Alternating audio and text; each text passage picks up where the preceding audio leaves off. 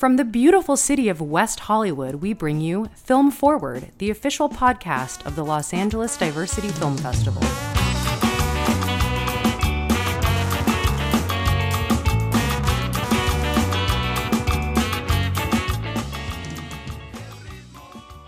Hey, welcome back to Film Forward, and Happy New Year.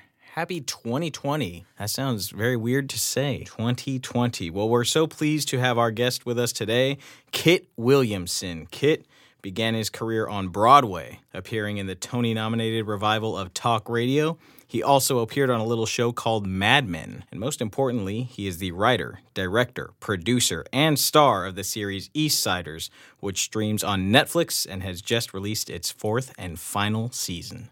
Kit, thank you for joining us today. Thanks for having me. Tell the audience, for those who don't know about Eastsiders, what Eastsiders is all about. Eastsiders is a dark comedy about a gay couple and their friends living in Silver Lake, California, and the sad and funny messes that they make out of their lives. We started it in our living room back in 2012 when I was in grad school. My husband and I were broke and working at a diner in Sunset Junction, trying to figure out what our place was in this stupid fucking industry that we've all decided against all logic to take part in.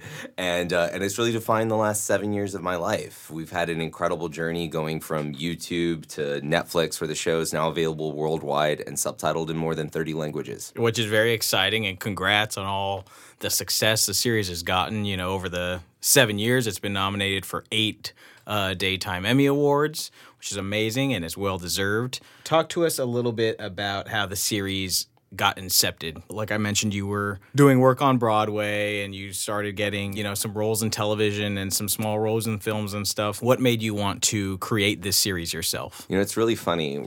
As we enter 2020, a lot of people have been posting those decade in reviews and listing just their 10 accomplishments from the last 10 years or whatever, the things that they're proud of.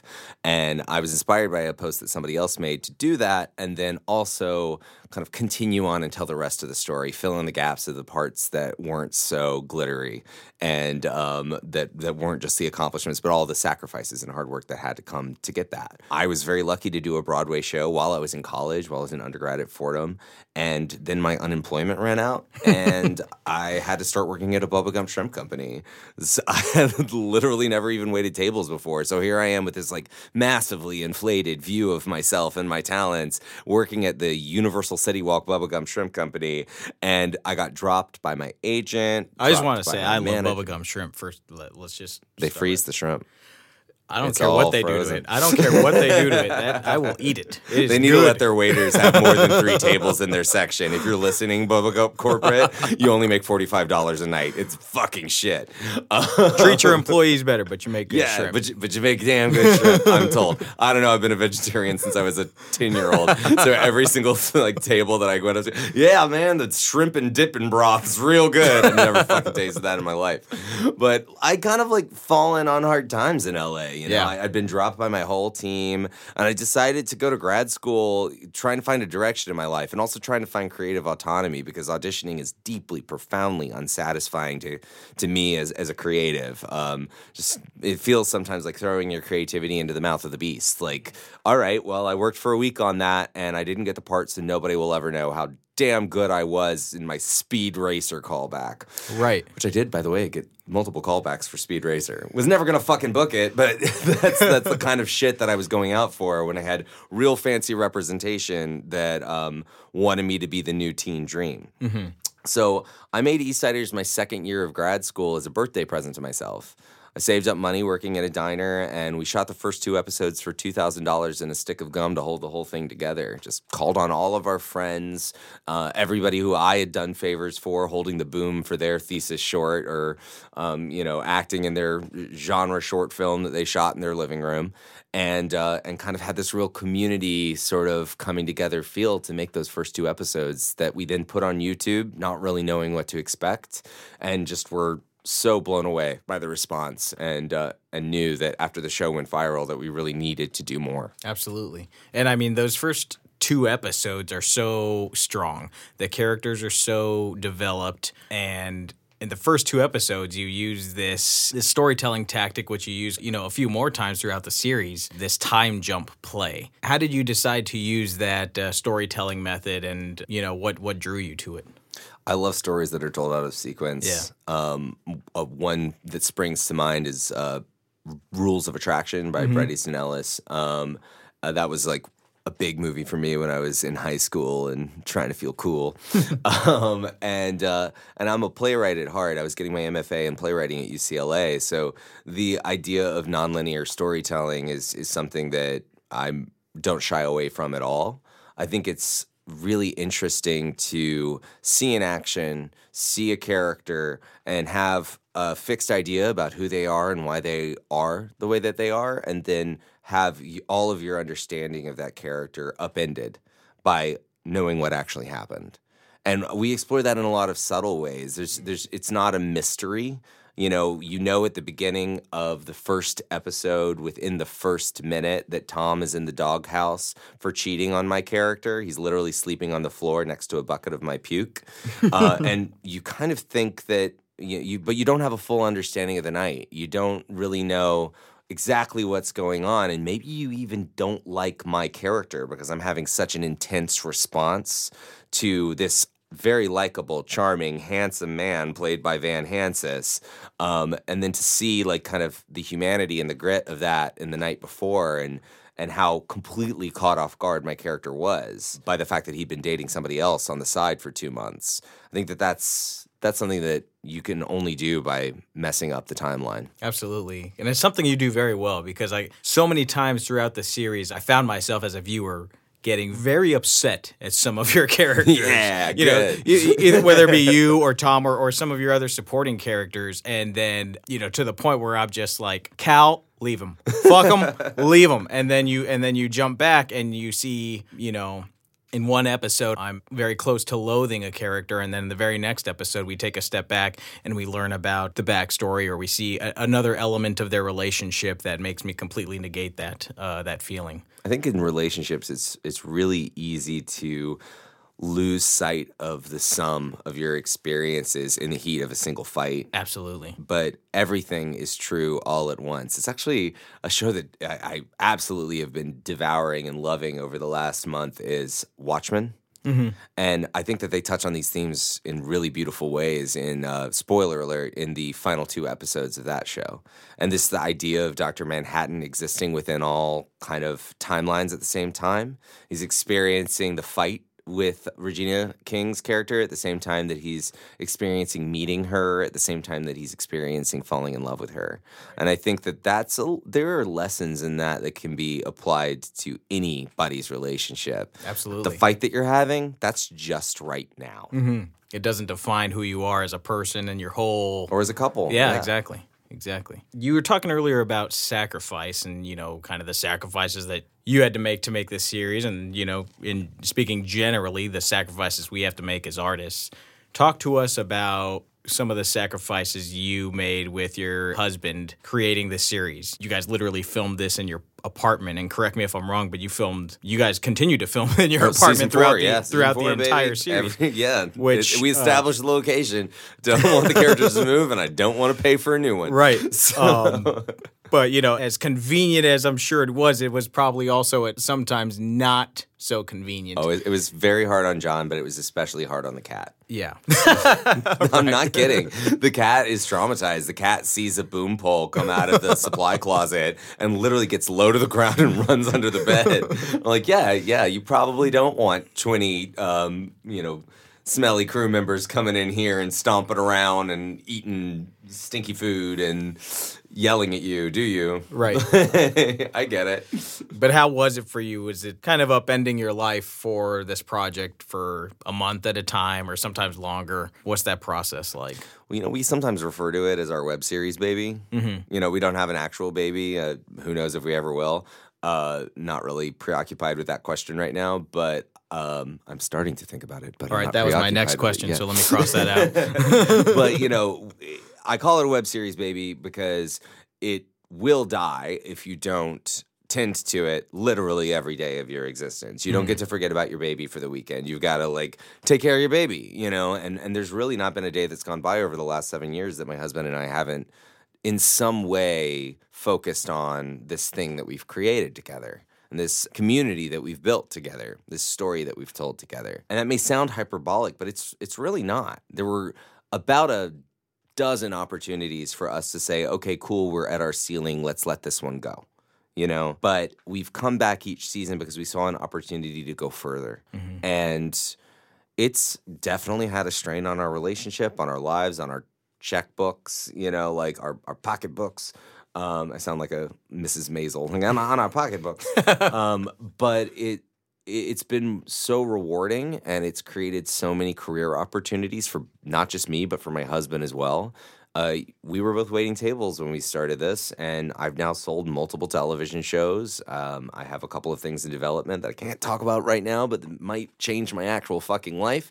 And my husband now works in social media as a direct result of running the accounts for the show. That was his first experience doing that.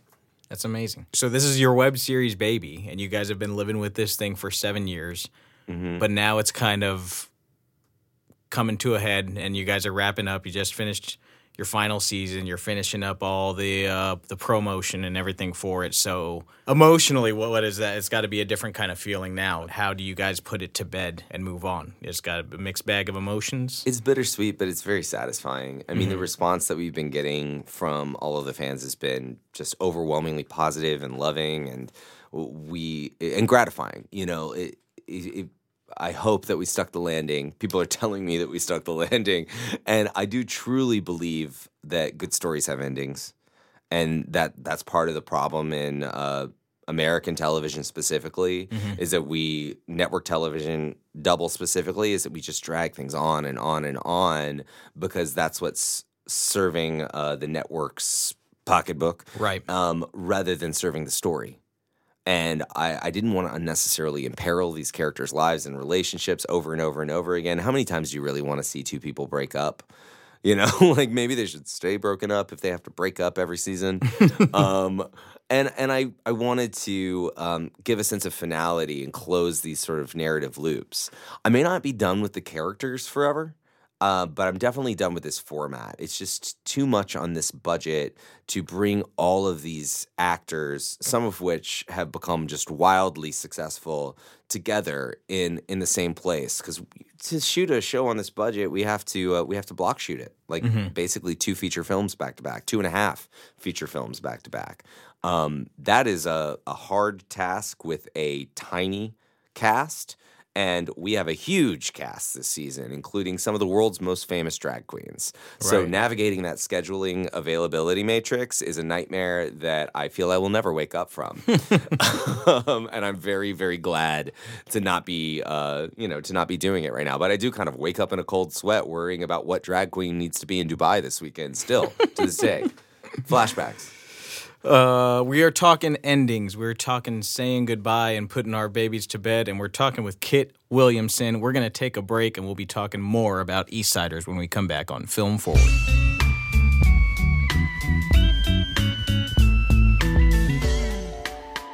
Submissions are open for the 2020 Los Angeles Diversity Film Festival, but not for long. Late deadline ends on January 31st, and the extended deadline ends on February 28th. Submit your film today before it's too late. For more info, visit ladff.com or find us on Film Freeway.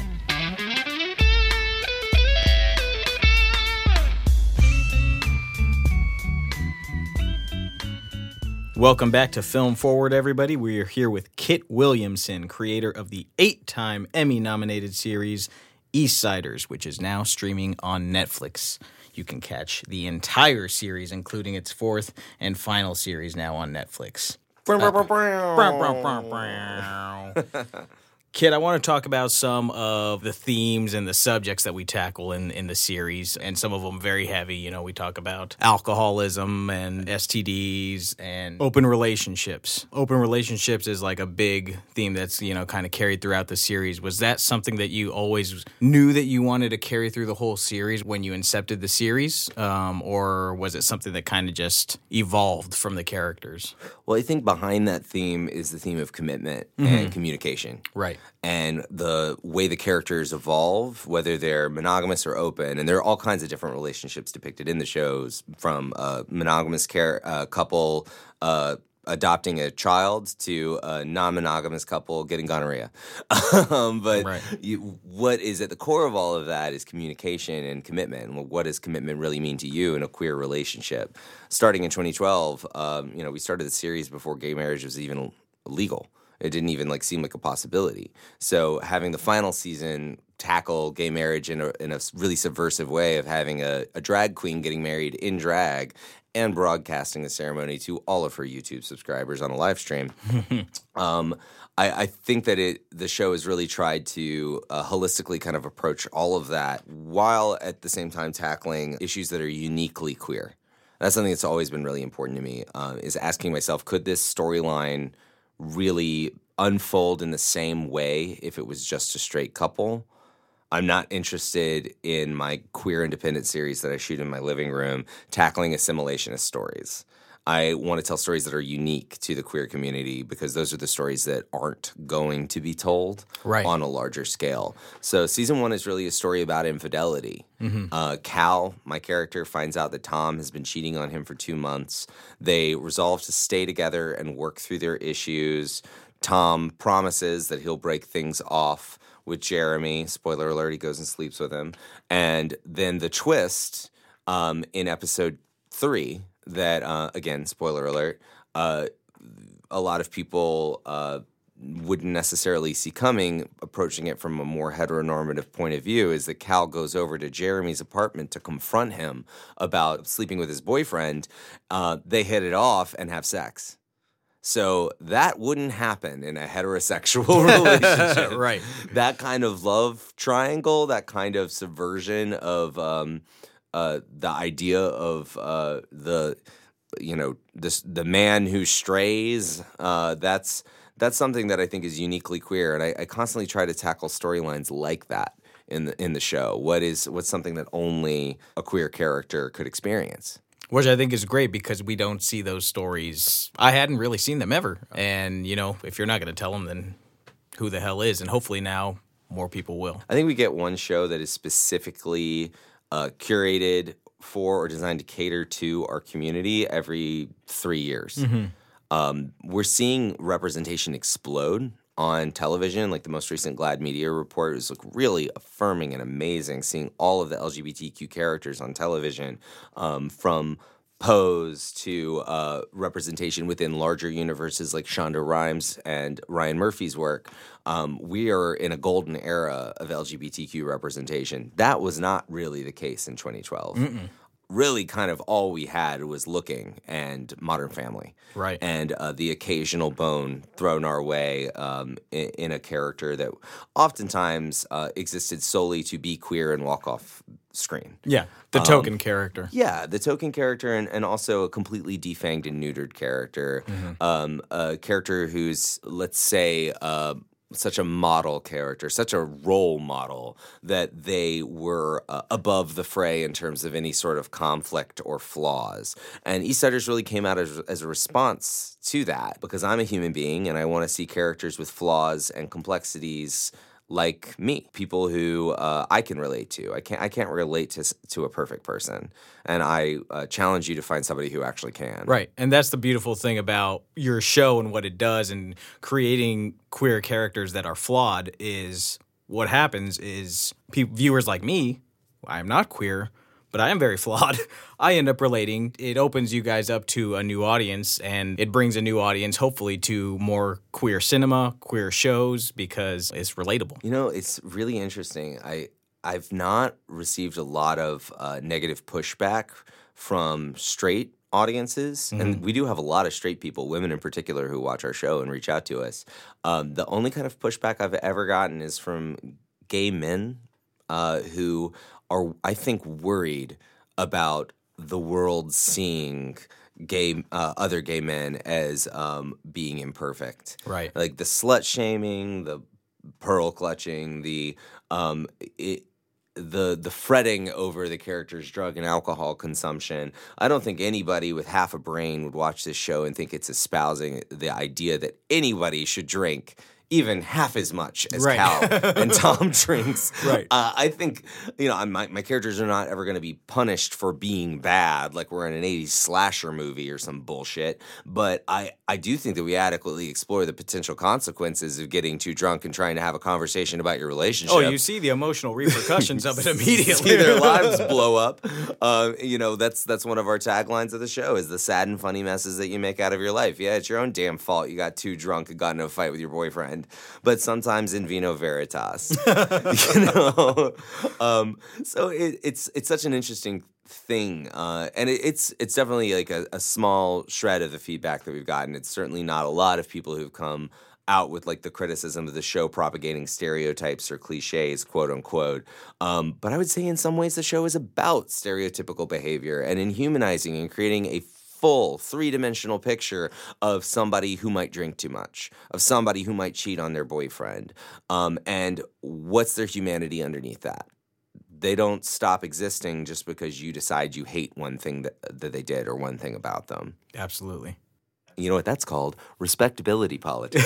You should Google it. You know who was really into it? Bill Cosby. You know where he is? Jail. I'm not saying you're going to go to jail, but I am saying stop being Bill Cosby. Exactly. Bill Cosby, we don't support you on Film Forward. I'm just saying if you are spending so much time performing for other people, I have to wonder what you have to hide. Exactly. What's in your closet? Right. I want to skip to one season in particular, and without giving too much of the plot away, because I want people to check out this series who haven't seen it, and I want them to watch the whole thing, because I think that's part of the full experience.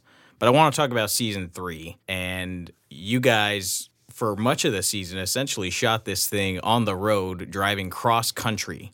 Hauling a vintage camper trailer from the 1960s. Talk to us about if you could just give us a couple highlights, maybe some good, maybe some bad of what that was like, because I'm sure it had to have been an experience and a half. Oh, absolutely. I mean, we set out to make America gay again. We wanted to reclaim the great American tradition of the road trip movie. Mm-hmm. I love those movies growing up. We have, I cite my sources. All of my references are embedded in the titles of the show, titles of that season. From, and this is not an American example, but the first episode being a nod to Priscilla, Queen of the Desert, a nod to My Own Private Idaho. There's a nod to Thelma and Louise in there. Mm-hmm. Literally, spoiler alert, get Thelma and Louise. And it's just something that I've always, that's always struck me in driving across this country is that I feel like an expatriate. I don't necessarily feel like I own it, like it's mine. And I wonder what the experience of a straight cisgendered white man driving across Wyoming is, because all I can think about is Matthew Shepard. So I'm curious, right. Does he just think, oh, these great plains, these rolling hills, these purple mountains, majesty, this Mount Rushmore, it is my birthright. Yeah. I don't necessarily have that experience. I think I hope I don't get put on a fence. I'm from Mississippi, and so the quote unquote real America is where I'm from, and I in many ways feel like an expatriate. So I set out to kind of reclaim the country a little bit and drive across the country shooting a queer ass, gay ass web series. That's great. That's so beautiful.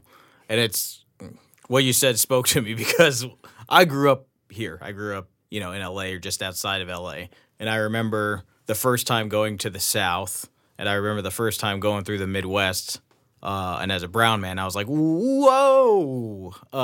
It's a different country. It's a different country. And it wasn't even I encountered some stuff, but it wasn't I didn't get jumped or anything like that, or I didn't encounter any violence. I did encounter some overt racism, and I remember driving through the Midwest in 2016, right before the election, and just seeing, driving through Trump country, feeling it. That's when we shot. Before the election. So that must have been It was interesting. eye-opening and, experience. like I think a lot of people, I wrongly was confident that Hillary Clinton was going to get elected. Right. So, I kind of had some like built-in defiance in that sense, and also a weird sense of faith in places like Michigan and Wisconsin that was shattered. Right. It's definitely an interesting experience, and it's so interesting to like jump and talking from season 1 to season 3.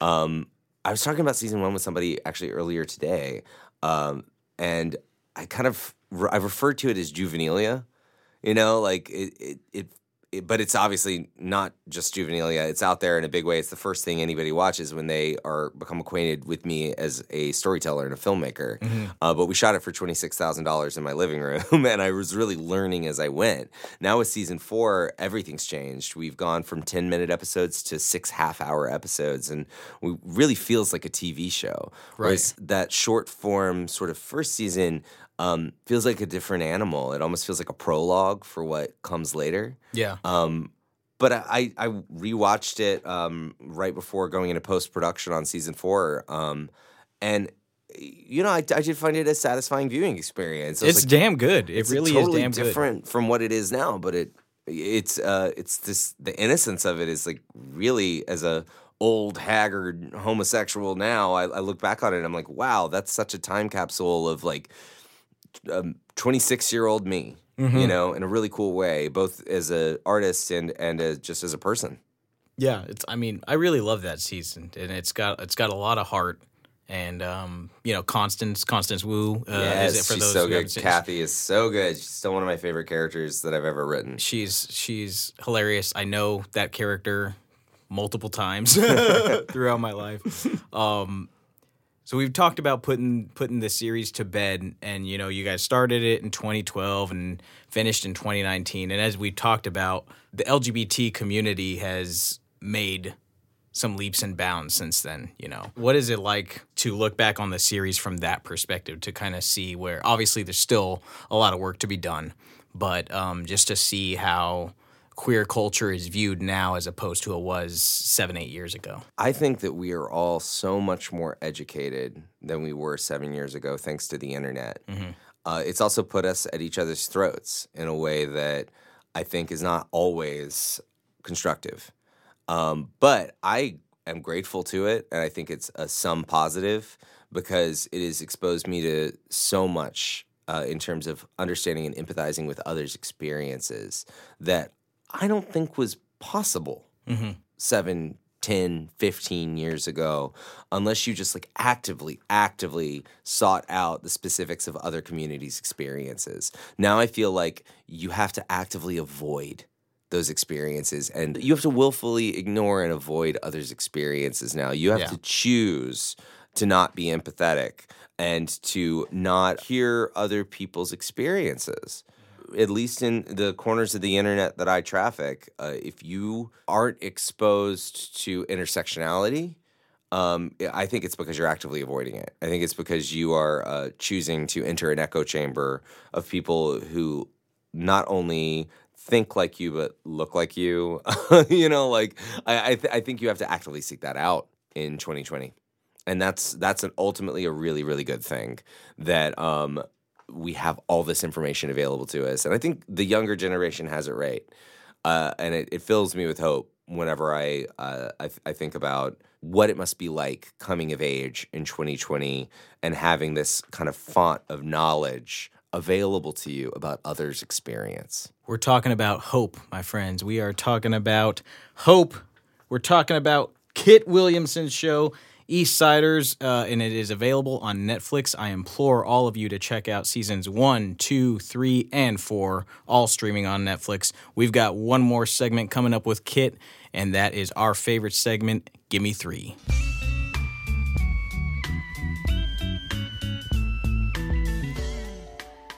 If you like the music in our show, all songs are performed by the band Dub 8. Check out their new EP, Ayúdame, available on iTunes and Spotify.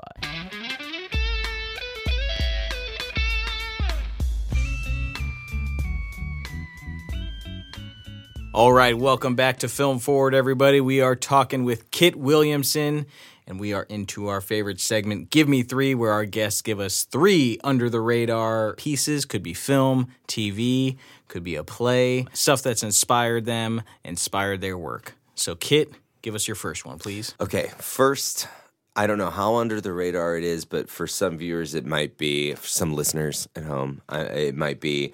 I'm going to go with the work of John Cameron Mitchell. I'm going to say, Hell yeah. First and foremost, Hedwig and the Angry Inch. One of Sonia's favorites of all time. We have a Hedwig and the Angry Inch poster in our living room, actually. Oh, really? Yes. I love it. That's awesome.